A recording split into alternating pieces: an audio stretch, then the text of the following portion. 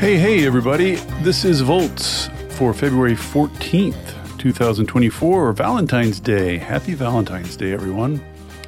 The Democrats' new consensus bill would supercharge transmission. I'm your host, David Roberts. When permitting reform came up toward the end of the last session of Congress, it was a bit of a dumpster fire. Senator Joe Manchin's permitting compromise, which would have boosted clean energy and fossil fuel projects alike, sparked intense opposition among both progressives and Republican senators and ended up dying an unceremonious death. The Democrats realized that they were not prepared for the permitting discussion last time around, so this past year, Representatives Sean Casten and Mike Levin set out to pull together the Dem coalition around a common set of positions. The result is the Clean Electricity and Transmission Acceleration Act, or CETA. CETA would implement a number of changes that clean energy reformers have long sought. It would empower the Federal Energy Regulatory Commission, or FERC, to force utilities to do more and better interregional transmission planning, to take carbon into account when setting rates, to implement performance-based rate making, and to consider the use of grid-enhancing technologies. FERC would also have ultimate backstop permitting authority over interregional transmission lines, the way it currently does on natural gas pipelines. So far, so good. But the bill also includes several provisions meant to increase community engagement, which has elicited considerable angst among the left's build faction, which thinks there are already too many ways for local groups to stymie transmission. Yet, those provisions are what have attracted support from environmental justice groups. To talk through all of this, I went to the source, Casten and Levin, two of Congress's most vigorous and outspoken champions of clean energy. We talked about the legislative context, the provisions of the bill, the right way to think about community engagement, and future prospects for any of this becoming law.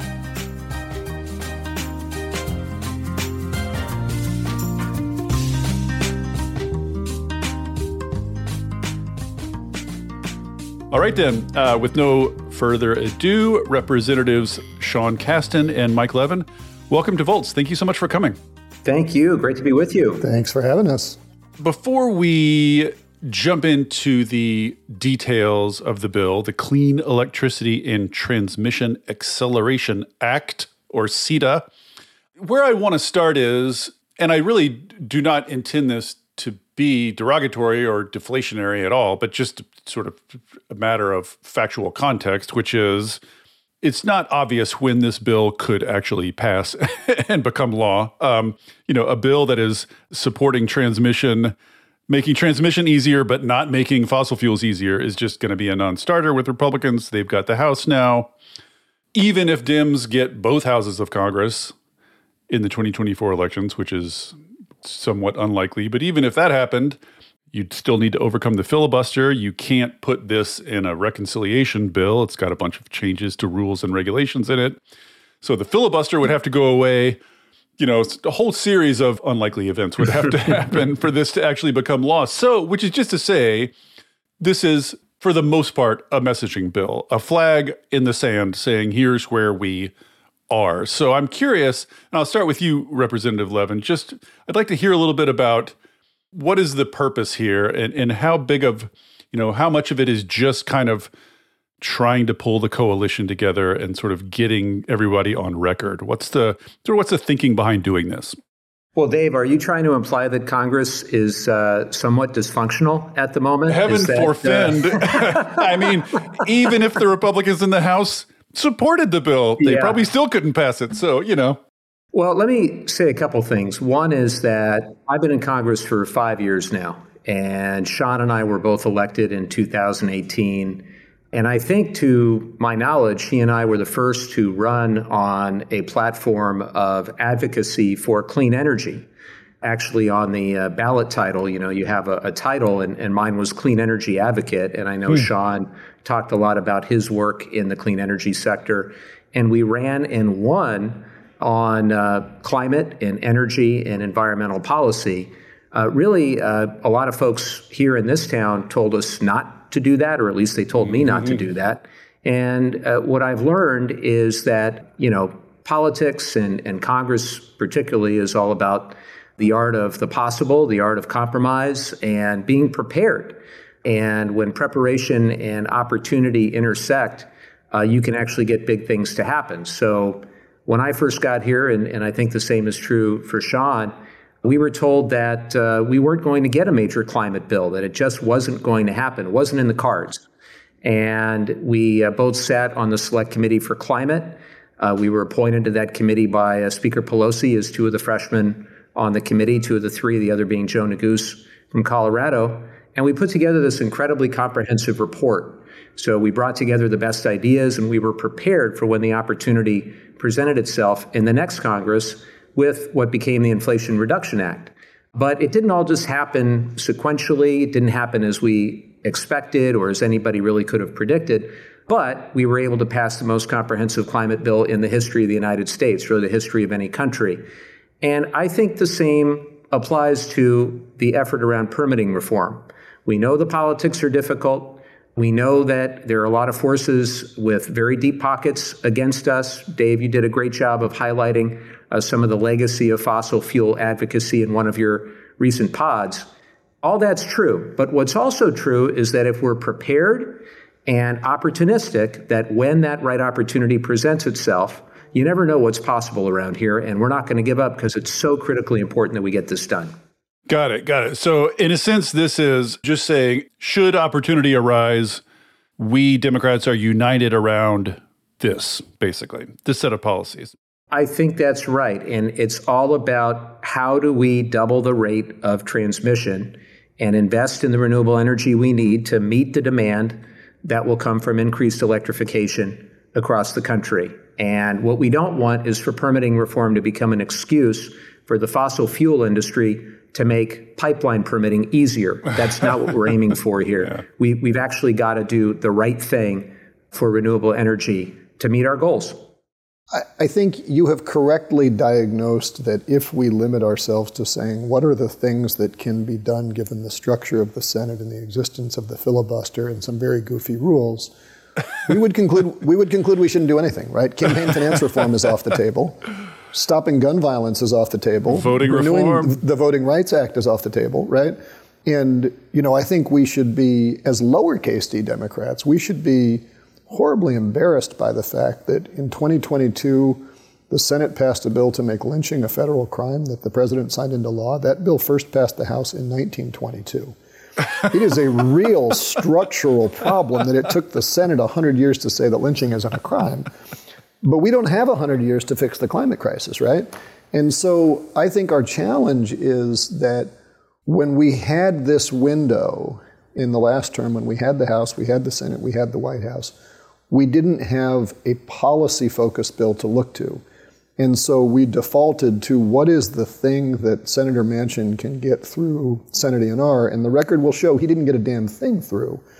But we framed this as saying what is politically possible instead of what is scientifically necessary. And what we try to do here is say, let's get what's necessary down so that when the window's open, we've got something we can start from. And hopefully we'll get everything we ask for, but let's at least ask.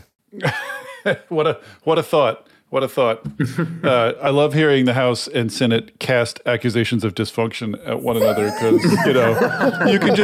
you can agree with everyone. Everyone's right. Yes. So, Representative Caston, let's start with you here. So the first three titles of the bill are about transmission. The bulk of the bill is about transmission. So maybe let's start at a somewhat general level and just say, what is broken about our transmission system, and why is stronger federal authority, like a lot of what's in the first three titles of this bill, is centering authority over various elements of the transmission system in FERC, at the federal level. So what's wrong now, and why is stronger federal authority the answer? So here's what we knew when we finalized what became the Inflation Reduction Act, because remember we started with Build Back Better, was because we went through this parliamentary process in the Senate that we could only affect spending titles, we had to drop the policy provisions. And several of these things were actually some of our policy recommendations. What we know, the good work that Jesse Jenkins, who I think you've had on your podcast before, the good work that he's done is that we have to build transmission at 3 to 5 times the rate we have ever built transmission in the country in order to meet the climate goals of the Inflation Reduction Act. When we talk about this is going to reduce CO2 emissions by 40%, it's true. We put enough money out there to do it. But if we're going to decarbonize by building generation where the renewable resources are, decarbonize by electrifying loads that currently don't have electric hookups, we're going to have to build wires to do that. And in any given year, the United States builds 10 to 100 times as many miles of high-pressure gas distribution line as we do of high-voltage electricity transmission. Oh, good grief. That's depressing. A part of the reason for that is that FERC has sole backstop authority for a gas pipeline, but nobody has sole backstop authority for an electric line. So if you want to build a gas pipeline, you may object to the construction, you may support the objection, you raise your concern with a single agency and a decision's made. On an electric wire, if you get a decision you don't like at one county, well, you go to the next county on the border and you pick it again there. You pick the next municipality, you pick the next state. And so these fights go on forever. The second reason, though, is that the curse of clean energy is that it is so bloody economic. If you wanted to build a gas pipeline, because Dave, I know you're a big fracker, and Mike, who is a huge LNG exporter, wanted to be the other end of that gas pipeline, you both have a shared economic interest in building that pipeline. Right. By contrast, if you wanted to build a wind turbine, and Mike is the utility in San Diego that's trying to figure out whether they are going to allow you to interconnect to their grid, that wind turbine is bringing cheap power that's going to displace more expensive power, and Mike's the guy who makes money based on what the price of power is. And so there's this huge economic conflict of interest because the people who have the authority to decide what gets built and what gets connected have an economic disincentive to do things like lower congestion on the grid, lower the price of power. And so like our mantra in this bill has been, let's fix the profit incentives. Let's make sure that everybody can participate early on in the process. And then what's left with permitting is a fairly easy problem. But there's a reason why the energy industry is pushing so hard to make it easier to build gas pipelines that we can export. Because number one, well, basically, like gas is struggling to compete against all this clean energy, right? Gas exports are through the roof in the United States because we're getting energy from cheaper sources. Right. I think this is such an important point, and Volt's listeners are probably aware I think it's important because I bang on about it incessantly in literally every pod I record. But like, if you go to a utility and say, hey, I can hook up this new power line and it will reduce the cost of power in your area, and it will reduce your need to build new infrastructure in your area. That is just directly counter to the utilities' financial interests. It could not be more straightforward. They don't want that to happen. I always love the line that somebody told me once in an interconnect fight, that it's like having to get a man's permission to date his wife. Right? Like, you understand it may be in her best interest, right? But you understand why that's going to be a hard negotiation. Yeah, and you start to think maybe his objections to this guy and this guy and this guy, maybe they're not above board. Like, maybe there's something else going on here. Yeah. Okay, so let's talk a little bit about then what this bill gives to FERC, what it allows FERC to do. Talk a little bit about kind of the new powers FERC would have from the bill. So I'm going to try to remember all of them, and you'll chime in, Mike, if I've forgotten some. There's a lot. When I went through the summary of the bill, I was like, oh, all the things. Yeah. You put all the things in here.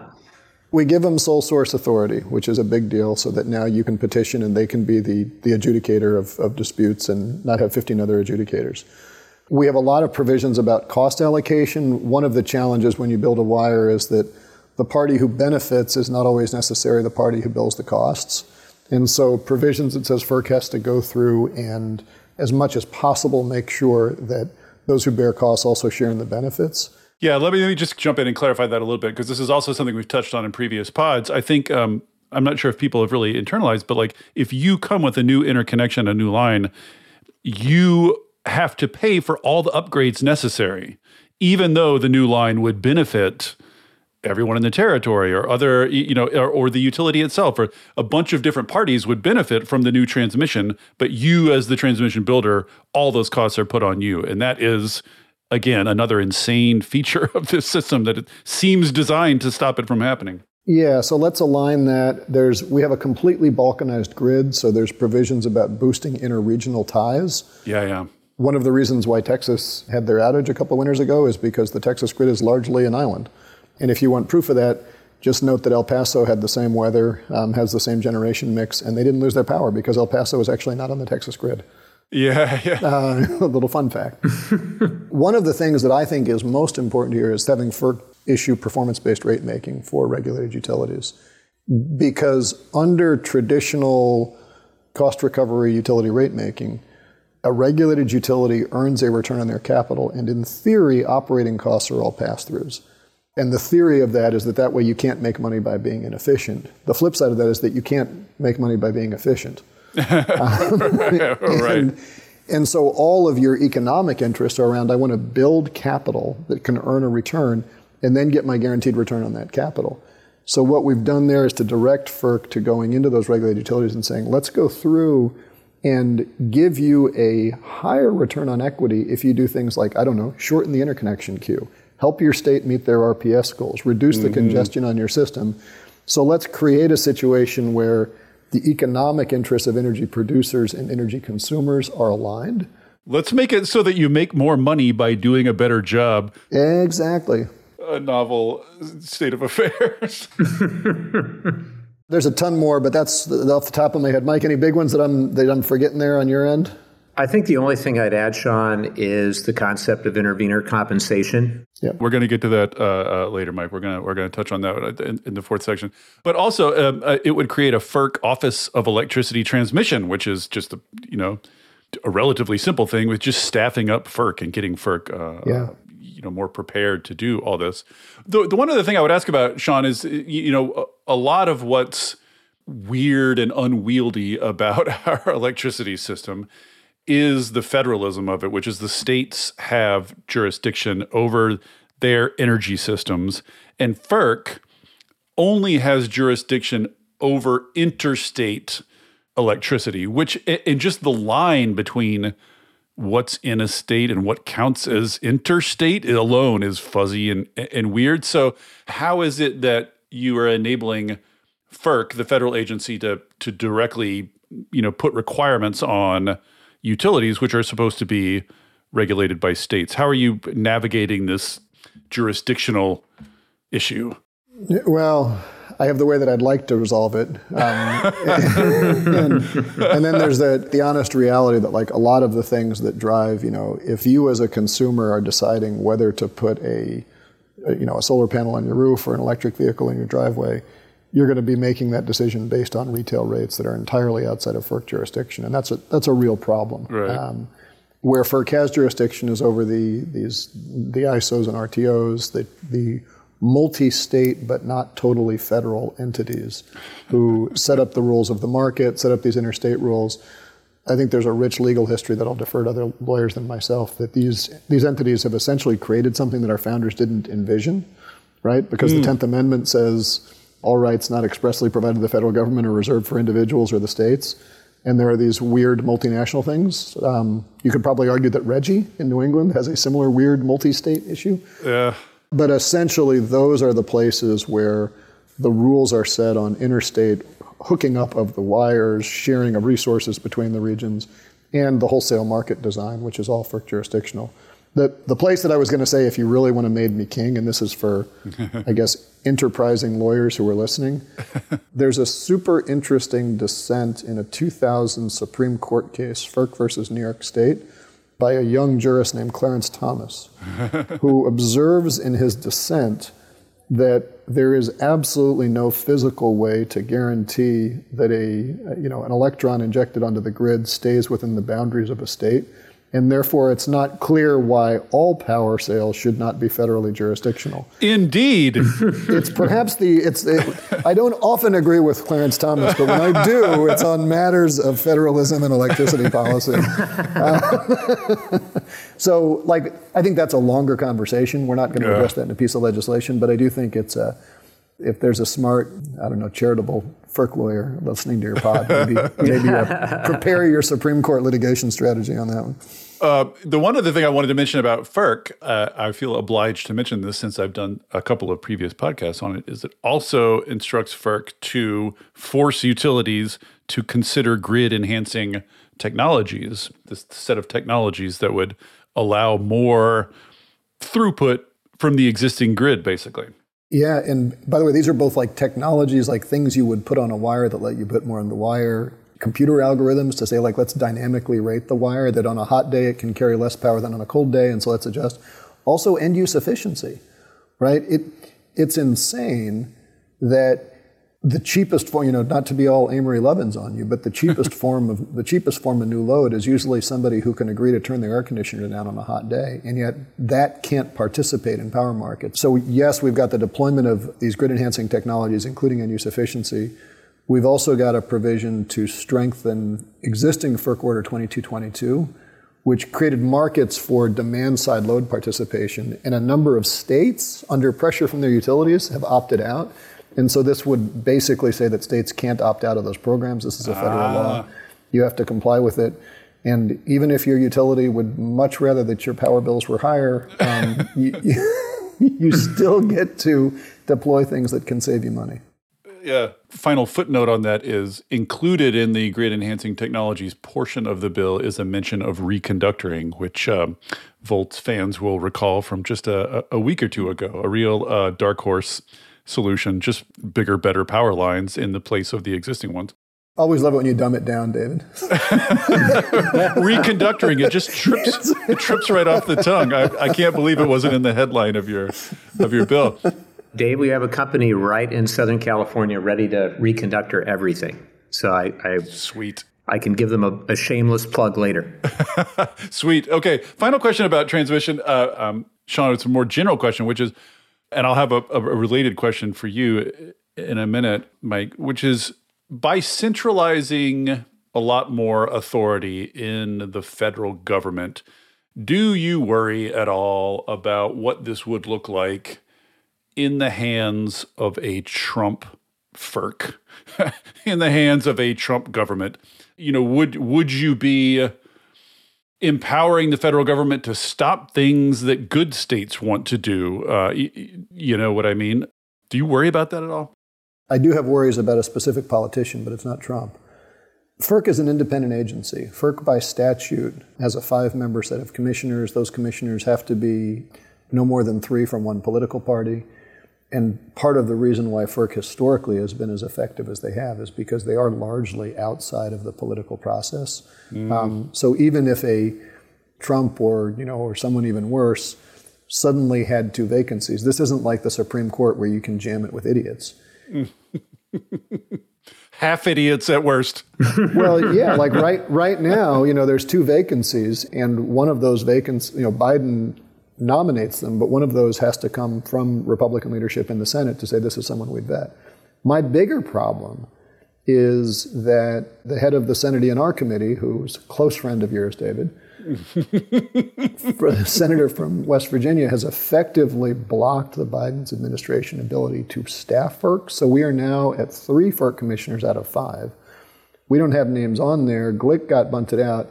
And I do have a fear that existing FERC commissioners are looking over their shoulder politically at, if I want this job again, do I need to be careful that I don't do something that might piss off the senator from West Virginia? And that's how you break an organization that is designed to be independent. Senator Voldemort. I think the Senate's slow walk on this, and frankly, the White House not being more forceful, has, I think, weakened FERC in ways across all presidencies that we need to fix, and fix that yesterday. Interesting. All right, so that's the transmission part. And would you say, this is sort of a temperature taking thing, but would you say, transmission was a somewhat obscure issue not very long ago. And at least in my world, it has become an intense top-level preoccupation. What's your sort of temperature on the Democratic caucus overall? Has the transmission gospel reached the hearts and minds of of the Democratic coalition sufficiently? I think I'm very proud of the fact that we were able to pull this together and get the endorsement of the Progressive Caucus, the New Dems, the Sikh, and a lot of committee chairs, and that this has become kind of the Democratic vehicle. Right. It's also, for better or for worse, highlighted that the Republican permitting bill this term, H.R. 2, is entirely about oil and gas and has nothing about transmission in it. They, had the Republicans brought forward the quote-unquote compromise bill that Manchin, they probably could have got it through, because that actually had transmission and oil and gas pieced in it. Yeah. And so essentially, it's become partisan, but I think it's more a conflict between, are you advocating for the interests of energy producers or energy consumers? Because if you're a producer, you want more oil and gas exports because that's how the producers are making money, and so you push for that line. If you're a consumer, you want access to cheap energy, which is increasingly, renewable electric. And there are Republicans, like the entire Iowa Republican delegation is sitting on a glut of wind that they would love to get into more expensive markets. They should be very logical advocates, but the leadership of the Republican Party, two of them are from Louisiana. For now, anyway. Yeah, exactly. The guy they just kicked out was from Bakersfield, the oil patch in California. And so the leadership of the Republican Party is very much looking out for that small minority of communities in America that depend on oil and gas jobs. So it's become a Republican-Democratic issue, but I think the much harder debate is really, what do you do for communities that have historically depended on fossil fuel production in this transition? And that's a fair question. I think we've tried to be thoughtful about that, but that's candidly probably a bigger issue than we're going to address just in this bill. Right. I said that was the last one, but one more. And this is, if you don't think this is productive, feel free to just tell me to bug off. But what do you think that Democrats made a mistake by not accepting the Manchin permitting compromise package toward the end of last session? There's a lot of debate about this in my circles. I'm really not sure how serious a package that ever. I don't know that it had the votes in the Senate, right? Like, we could talk about would it have gotten there. I was having conversations with a number of my Senate colleagues at the time that was going through, that the pacing vote on that bill was never Joe Manchin, it was Bernie Sanders. Huh, yeah. Right, because you knew, and we've seen it this term as well, that the only way you actually get bills through is to have virtually all Democrats on board and a minority of the Republicans. Mm-hmm. And as soon as you start framing bills as saying, well, we're going to alienate the left of the Democratic Party with the hope that there are, a dozen magical Republicans who will put bipartisanship above party, those people don't exist. And I think there's a theory in the Senate that those exist, but look, we had H.R. 1, our campaign finance reform, get rid of gerrymandering, undo Citizens United. The Senate went through, debated that whole bill. Among the things they changed was got rid of public financing of elections for senators with the hope that that would actually get more Senate votes. And at the end of the day, they got exactly 0 Republicans to sign on, which was exactly what we had before they weakened the bill. Yes. And so we just weaken things and weaken things and weaken things in pursuit of this mythological dozen Republicans, and then all you're left with is weak sauce. Yep. Yeah, and you're left saying, were the Democrats to blame for not accepting this? And it's you weren't including the people who actually were committed to governance. Right. And yes, there will be trade-offs within that group, but we passed a lot of stuff. The Inflation Reduction Act, that got every Democrat on board from AOC to Joe Manchin, but it didn't get anybody else. Yeah. Senator Manchin seems to have a quasi-religious belief in that group of Republicans that are just right on the verge of crossing over just for one more concession. And they're like Bigfoot. Like, you get blurry snapshots, but none of them ever show up. Anyway, we'll move on. Representative Levin, I want to talk to you about the community engagement stuff, but briefly, let's touch on, before that, Title IV, which is about public land and renewables. Maybe Yep. just tell us briefly, like, what's the goal there? What's the idea? What are you trying to do? Well, I think, we had a pretty bold objective a number of years ago in the Natural Resources Committee. I'm proud to serve on that committee, to have 25 gigawatts of new renewables on our public lands by 2025. And obviously, that's a very bold and ambitious goal.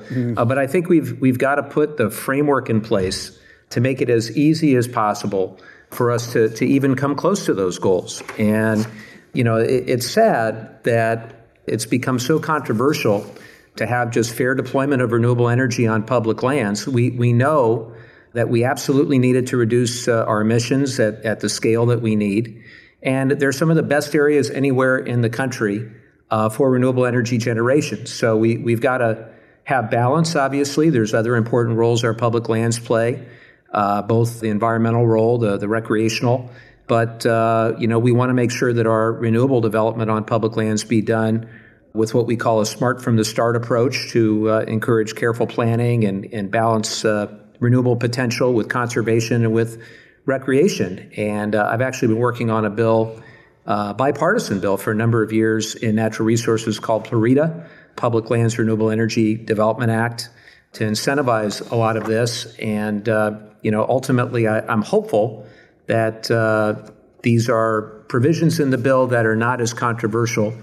But also mindful that we've got very powerful forces against us. It was, I think, back in December or January, where you had a podcast with folks going over some history of the influence of the fossil fuel industry on energy policy, and particularly since Citizens United, just the massive amount of dark money that has flowed in from the fossil fuel lobby.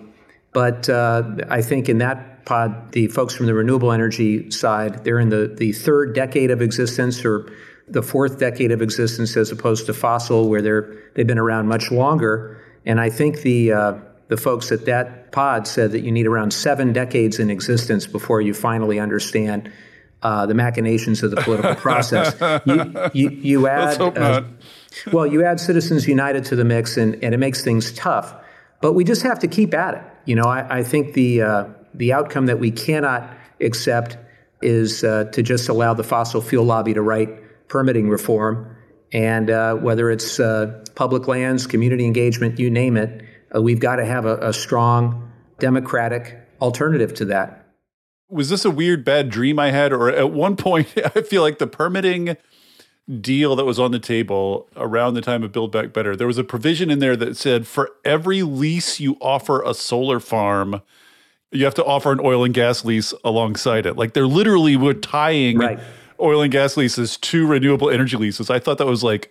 I think that's in the offshore wind provisions now. As we roll out offshore wind leases, they are paced by that right now because of those rules. It's crazy.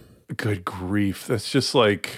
it's ridiculous. Anyway, so, okay, lots more renewables on public land. That's great. So let's talk then about community engagement. So as you are no doubt aware, that this portion of the bill caused quite a bit of agita and controversy in my circles. And just to frame it for listeners, so there's this looming problem that we need to build a lot of stuff between now and 2050 if we want to hit our carbon targets. We're just going to have to build at a rate that is unprecedented, I think, certainly for renewable energy, and nearly without precedent, I think, almost anywhere. And that means solar and wind everywhere. It means probably some nuclear plants, geothermal, your transmission, and just all of this build. And right now, what we have is a system that has accrued over time lots and lots and lots of mechanisms whereby people can stop that building from happening. There are all these veto points, all these laws that enable people to sue and force reviews and force more reviews and more reviews. And just the threat of all that stuff has intimidated a lot of developers out of even trying. So right now, things are very slow to build and very expensive. That's true at the city level with housing. It's true at the national level with renewable energy. It's true almost anything, except for LNG export terminals. We seem to be able to just pop those up, pew, pew, pew, like nobody's business. But everything else, it's very difficult to build. And so, there's this whole sort of movement on the left of an abundance progressivism, a progressivism of building. And so a lot of what those people want is to sort of rethink and sweep away a lot of these mechanisms whereby people were stopping bad stuff. Like that's why all this stuff came into being. There were mechanisms for citizens trying to stop bad, often fossil fuel stuff happening. So, and what it looks like to those people is that the community engagement provisions of this bill move in the opposite direction. It looks like they give communities more tools to stop things. And so I think the critique that's floating around out there is you have all these transmission titles meant to accelerate transmission building, and then this community engagement title that looks like it would give people a bunch of new tools through which to stop transmission and everything else through endless sort of NEPA reviews, the National Environmental Protection Act reviews, all the on and on. So maybe before we get into the specifics, I'd like your thoughts about that general line of critique. Well, David, I will say this as a recovering environmental attorney who used to, try to work with communities ahead of time and try to avoid lawsuits and try to build things. Ultimately, I agree with build, but we have to build the right way. We have to make sure that we're reducing our emissions. We have to make sure that we're actually keeping environmental justice communities in mind. And, historically, those communities have really not had the chance or the expertise to even participate in the decision-making process effectively. So I think what we were trying to do here is to prevent the further entrenchment of what's happened in the past with some of these communities by actually giving them a seat at the table. And I'd be remiss, to not acknowledge that lawsuits slow things down. But I do think that we're seeing some of this change. You had a great guest on from Australia a couple months ago that spoke about some of the new ideas around community engagement and how when you're, working upfront, working through disagreements, trying to engage with impacted community members and chart a path forward upfront, rather than just dictating projects top down or forcing them on communities who don't want them or receive any benefits from them and expecting them to just go along, that you can actually get things done more quickly, not less. That being said, I did have an opportunity after the bill. I was flattered to see some of the commentary out there, and I actually think it's very helpful to have the discussion. I saw one piece by Professor Elmendorf from, I believe he's from UC Davis, and he had some good ideas to improve the bill. And, he said the law needs to distinguish between projects that present serious, demonstrable health risks and projects that may offend someone's aesthetic sensibilities or trigger unwarranted fears but pose no real risk of injury. I think that's a valid point. But let's not cut our nose to spite our face. And let's remember that fossil fuel interests here are largely to blame. They're pumping money into these local fights. I thought that your guest from Australia was spot on. Mm-hmm. We've got to turn the tide back in the other direction. Key way we do that is make sure that developers are doing what's necessary to build local support. And the last thing I'll say, there was a very good survey that came out of Lawrence Berkeley National Lab of large-scale wind and solar developers, came out in January. And it said that community opposition is one of the top 3 leading causes of project cancellations. The other 2 are local ordinances and grid interconnection. But it said that 75% of the developers surveyed believe that increased engagement resulted in fewer project cancellations. And a lot of them indicated that they expected earlier engagement would have been a good idea, even for the most recently canceled projects that they worked on. And even the Chamber of Commerce and others have said this, in hearings and other public forums. So I think there is some common ground that we can find here to make sure that we do this the right way, that we build, but that we do it the right way. Yeah, I guess the whole premise of this section and this general field is this idea that doing more and better community engagement earlier in the process, even though it looks like more time consuming, you're actually going to save time net by averting bigger fights down the road. That's the theory. But, as Chris points out in the article you cite, that is mostly at this point a theory. It is mostly at this point a nice idea, and there's a real dearth of scientific study of this, like double-blind trials or things that might actually demonstrate that that's true. So at the very least, it's a gamble.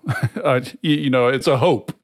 I'll take his point. It is an untested theory, but what's absolutely certain is that the way energy infrastructure historically has been built has completely undermined environmental justice communities and their ability to participate in the decision-making process effectively. And if people are comfortable with that as we move forward, that's simply not something that I think is in line with my values. I don't think it's in line with the vast majority of those communities. And look, a lot of them are very skeptical because they've been burned by the fossil fuel industry. Mm-hmm. Simply, they look at rural communities, and you've got new energy companies showing up saying they're going to extract benefits from their land. And, you've got folks all over this country that have experienced increased rates of adverse health effects, asthma, cancer, you name it. And so I get it. I get the skepticism. But what we know is that clean energy projects are less harmful to the environment. They're less harmful to public health than fossil projects, and not to mention the job creation potential for these communities that I think can help bolster rural economies. So I think a lot of upfront discussion is important. It's essential for all these projects, and the absolute certainty is that we cannot keep doing things the way we've been doing and expect a different result. And that means that environmental justice communities get the shaft. Can I just add a couple numbers here also that I think, there's I don't want to put words in Mike's mouth, but I think we're both rabid YIMBYers with a Y. But I think we need to be careful not to assume that things that people are familiar with in their everyday life with respect to housing, or how hard it is to rezone a shopping mall into, affordable housing, whatever else, applies in the energy space. Because over the last decade, you have to explain to me how it is that somehow community engagement is making it harder to build fossil assets when we've seen U.S. gas production go up by 70%, U.S. demand go up by 30%, and exports go up by 500%. We have become almost 25% of the gas we now produce in the U.S. is for export, and the facilities that are already permitted are going to double that again. So it's not obvious that somehow these gosh darned environmental justice communities are frustrating our ability to build dirty gas assets. On the other hand, there's 2,000 gigawatts of generation stuck in interconnect queues that can't get through right now, of which 1 gigawatt is coal, 85 gigawatts are gas, and all of the rest are clean energy projects. So to argue that, the problem is that we have too much local community engagement when the practical outcome in the energy space is that we've made it very easy to build dirty things and very hard to build clean things. I'm not sure that really washes, right? And meanwhile, the single best thing we could do for that community that's sitting there next to a coal plant is shut down the coal plant and give them cheaper, cleaner energy that can pipe in from somewhere else, right? Yes. I mean, I think what everybody would like is a process that allows good faith objections to be heard and addressed in a fair way, but that does not empower and enable bad faith objections to grind everything to a halt. And it just turns out, I think, just to give legislators a bit of a break on this, is it's not obvious how to write into law a process that distinguishes good faith from bad faith objections, right? I don't know how to legislate good behavior, right? I remember Jamie Raskin telling me when we were talking about all the Electoral Reform Act, he said, at the end of the day, a constitutional democracy is based on the good faith of human beings all the way down. you can write whatever law you want, but the law is going to be carried out by an individual who's going to decide which laws to prosecute, which ones not to prosecute, how to enforce, how to interpret, and you do your best with who you have, but you try to get the intent right in the bill, and then you're going to have fallible mortals interpreting these laws. Yeah, well, let me ask about some specifics then. So one of the things that it would do is expand the definition of environmental effects in NEPA to include economic and social effects.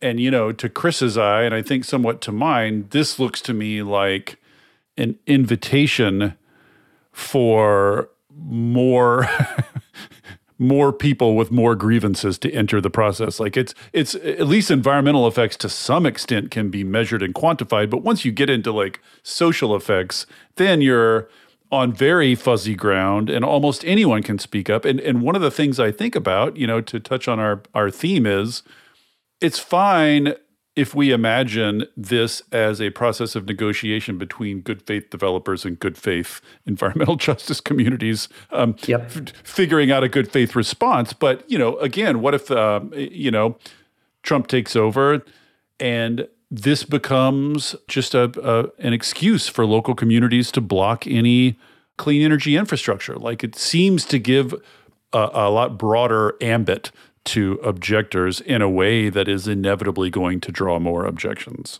Do you not agree? So, David, I think that is a valid concern, and I think it is really important, back to your earlier point about Trump-proofing the bill.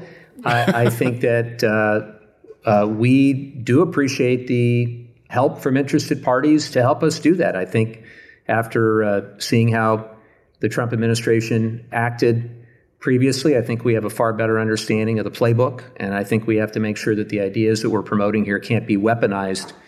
And I think our teams are doing what they can to go through the bill with a fine-tooth comb to think through all the eventualities that might occur.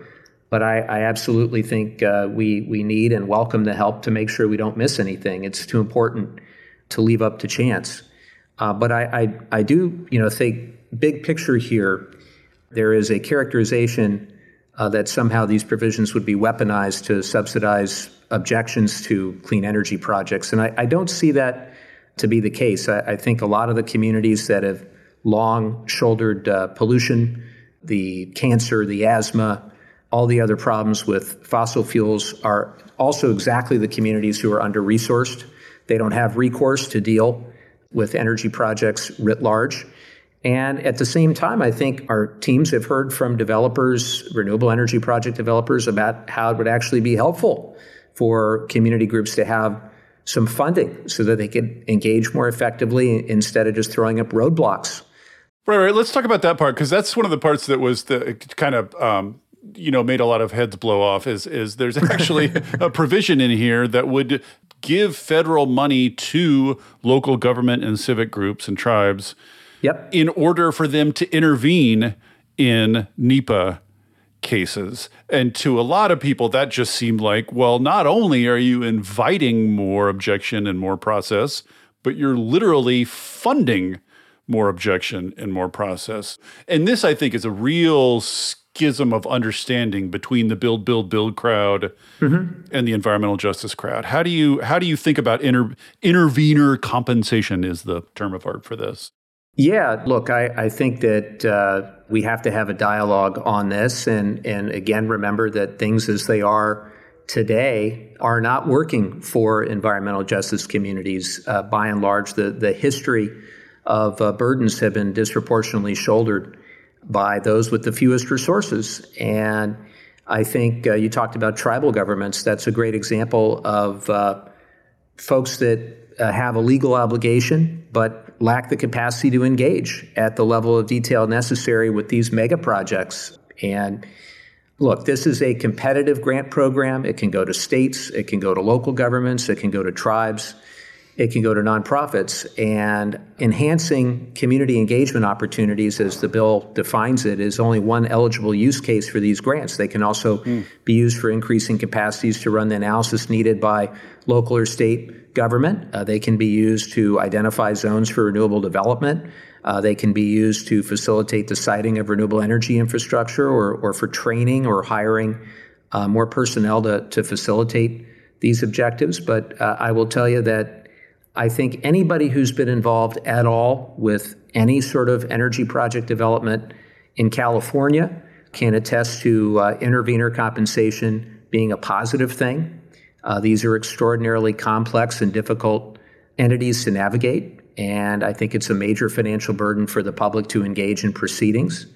So I think we need public participation, and I think that as part of this work to support public engagement and in order to provide communities on equal footing with well-resourced industry stakeholders, intervener compensation can help achieve that. It's also important to note here that it is not a level playing field right now. Yeah. Particularly if you're a rate-regulated utility, your costs of intervening are paid by your customers. I know. You have essentially, and frankly, so are your political donations. Yep. Are under, so you can get a friendly, utility commissioner appointed to oversee the case, and you can then pay. And then meanwhile, you've got a local community saying, well, can I get a few bucks? And people are saying, well, you're not really very deserving, are you? I'm not sure you're as sophisticated as the people who are at the table. And that's not to say that, yes, you have to have some checks on this. You can't just be like an open pot of money for anybody who comes in and gets it. But this is about leveling the playing field, not tipping it to fill it full of people. I mean, the average community that doesn't want a project developed has other things they'd like to do with their time than go down to the local, fly to DC for a FERC hearing. And notwithstanding the thoughtful Atlantic piece that we mentioned before, the people that don't like this bill are the fossil fuel industry. And they don't like it because, frankly, they're the ones benefiting from the status quo. And for me, that's the biggest tell of all.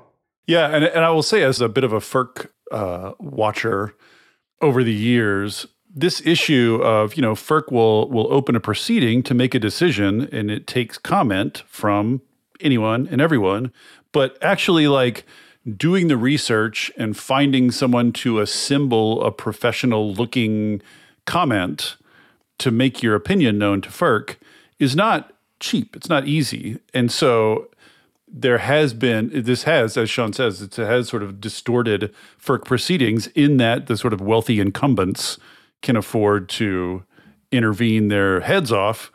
And, it's not that easy for the affected groups. So this idea of FERC intervener compensation has been around for a long time before this current argument about build and all this. Like the need for FERC to be able to hear from a wider array of voices, I think, has been around a while and has somewhat got swept up in this recent argument unjustly. So let's talk about our vision for the future here. So we've laid down a marker, like we want to, centralize authority over transmission with FERC. We want FERC to have some backstop authority. We want FERC to force utilities to do things that utilities should have been doing all along to make them actually do those things, get a lot more transmission going. And ideally, the vision, I think, is all these new projects that we're building will begin early on with community engagement, settle those issues, figure out where to put things, figure out how to compensate communities for the impacts, and make that whole process smoother, I think is the aspiration, is the idea. Whether the details in here would necessarily do that or not, I think, as you say, is open to negotiation. This is going to be a long process.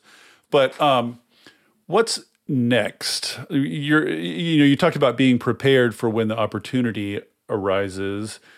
Does that just mean waiting for some bright future day when the filibuster is gone and Dems have Congress, or are there smaller bits and pieces of opportunity that might come before then? Like, what do you sort of envision happening to this bill now that it's on paper and out there? Sean, you want to start? Yeah, I'll make just sort of a hopeful and a practical point. The hopeful is we find a vehicle. I mean, Congress has a weird way of all of a sudden you've got an opportunity and big things happen, and you don't get to play in that room unless the big thing is there and has the support. And so Mike and I continue to push to get the all the various stakeholders involved and engaged to support this and build that support. And can I ask, that we talked before about the mythical Republicans that might someday step up and do something good. As you say, there are a number of Republican states, red states, that would very tangibly and directly benefit from this this bill in ways that you can demonstrate. It's not complicated. It's not a complicated argument. Iowa, you mentioned. Is that incentive? I mean, I don't want us to be fooling ourselves like Manchin here, but is that do you think that incentive is enough to draw a few of them out of the bunker on this? Look, it depends on the moment. I mean, last time I checked, every state benefits from cheaper insulin, but that was a very partisan vote. But I do think that, in general, if you do good policy, good politics sometimes follows. The reverse is never true, right? So let's get the policy right and do it. But I do want to make also just the somewhat more practical point of this bill is not just Mike and I's work. There's a ton of our colleagues who had put the hard work in before and got cobbled in here, and there's a lot of pieces that could be pulled out, in standalone vehicles as they go through. I feel bad we didn't mention offshore wind. There's a whole title in here about inducing more offshore wind. Yeah, which was a lot of stuff that a lot of our colleagues had done that hard work before, and so we'll continue to find those. Yeah, that came from a different bill. But the other piece that's just sort of a practical reality is I've had a number of conversations with current and past FERC commissioners on this bill, going through to say, okay, which of these pieces are expansions of FERC's current jurisdiction versus which ones of these are simply giving FERC an affirmative obligation to do something that they already have the authority to do. Right. And the vast majority of this bill is in that latter camp. And so we know this isn't just about whether Mike and I's bill, gets passed and we finally get our faces chiseled on Mount Rushmore as we deserve. But how are we going to actually solve the climate crisis if we know we can't do it unless we build this stuff faster? And all I really have to assume, even in a completely dysfunctional Congress, is a president who gives a shit and a fully staffed FERC that says we give a shit too, and we're going to do everything in our power to bring these bills. And having thought through it at the outside groups, that's an agenda that's there. And I think I don't want to over-celebrate, but I think a lot of these ideas, if we still had a Chairman Glick running a 5-member FERC, yes, I think a lot of these things might have been come through, right? And so maybe we'll have something like that again in the future. And what I do know is that next term there will be a different head of Senate DNR. Yeah, Manchin's not running again, right? And Biden is, so we could have a Biden, Manchin, staffed FERC situation. The political fear of, aspiring FERC commissioners. Maybe that changes, right? Let me add one more thing. I think there are a lot of ideas in here that Republicans should be perfectly fine with. In fact, I think they should enthusiastically support a lot of these ideas. But I see too many of our colleagues just sort of have this knee-jerk response of opposing transmission policy just because Democrats are in favor of it. And this is a fairly new thing. So transmission used to be bipartisan. 2005 Energy Policy Act, you had Congress grapple with transmission in a pretty significant way. You had a Republican president, Republican Senate, Republican House. Well, one of the best states for transmission is Texas. Yeah, it's funny. I had a conversation with one of my Republican colleagues. I think, Sean, you were there. And this gentleman, I won't name names, but he said, the Inflation Reduction Act, you've had all these announcements of all these projects, and 2/3 of the projects are going into Republican districts. How did you guys pull that off? And I said, we didn't do anything. We just, wrote what we thought was a good bill, and a lot of folks weighed in, and ultimately the market determines where those jobs will be created. And I think the key here is getting over the mental block that transmission lines are the enemy. Yeah. They are not the enemy. And it's just getting over that, knee-jerk response and just, encouraging our colleagues to exercise their own independent judgment and break free from whatever the fossil fuel industry is telling them to think. And that's not easy, but we've got to keep at it. Well, if we watch the immigration brew going down right now, not a ton of independent judgment being exercised anywhere. Yeah. But who knows? It's terrible. And I'm honestly optimistic, David, that our constituents at the end of the day expect more than just a bunch of nonsense and partisanship. And it is so frustrating. Anytime that Sean and I are in the Capitol, we walk out on the front steps after a vote series, and you've got a horde of reporters that would love nothing more for us to tear each other to shreds. Yeah. And as long as that's the case, as long as, performance supersedes actually getting things done, then we're going to run into this problem. But I hope that people are getting sick and tired of it. I know my constituents are. The tragedy, Mike, is that if I elbowed you in the kidneys on the way out of the house, we'd get a lot more time on television. Exactly. Well, you guys need to think, how can we have a fake fight and then throw good transmission ideas into the fake fight? Don't give us any ideas, David. We can, Mike, we'll get Nancy Mace on the floor. She can fill us in on exactly how to do that. Oh, that could go wrong in all kinds of ways. All right, guys. Thank you so much for coming on and walking through this. Really, lots of great stuff in this bill, and I hope it comes to something in the future. But either way, thanks for coming on and walking us through it. Thanks so much for having us, David. Thank you.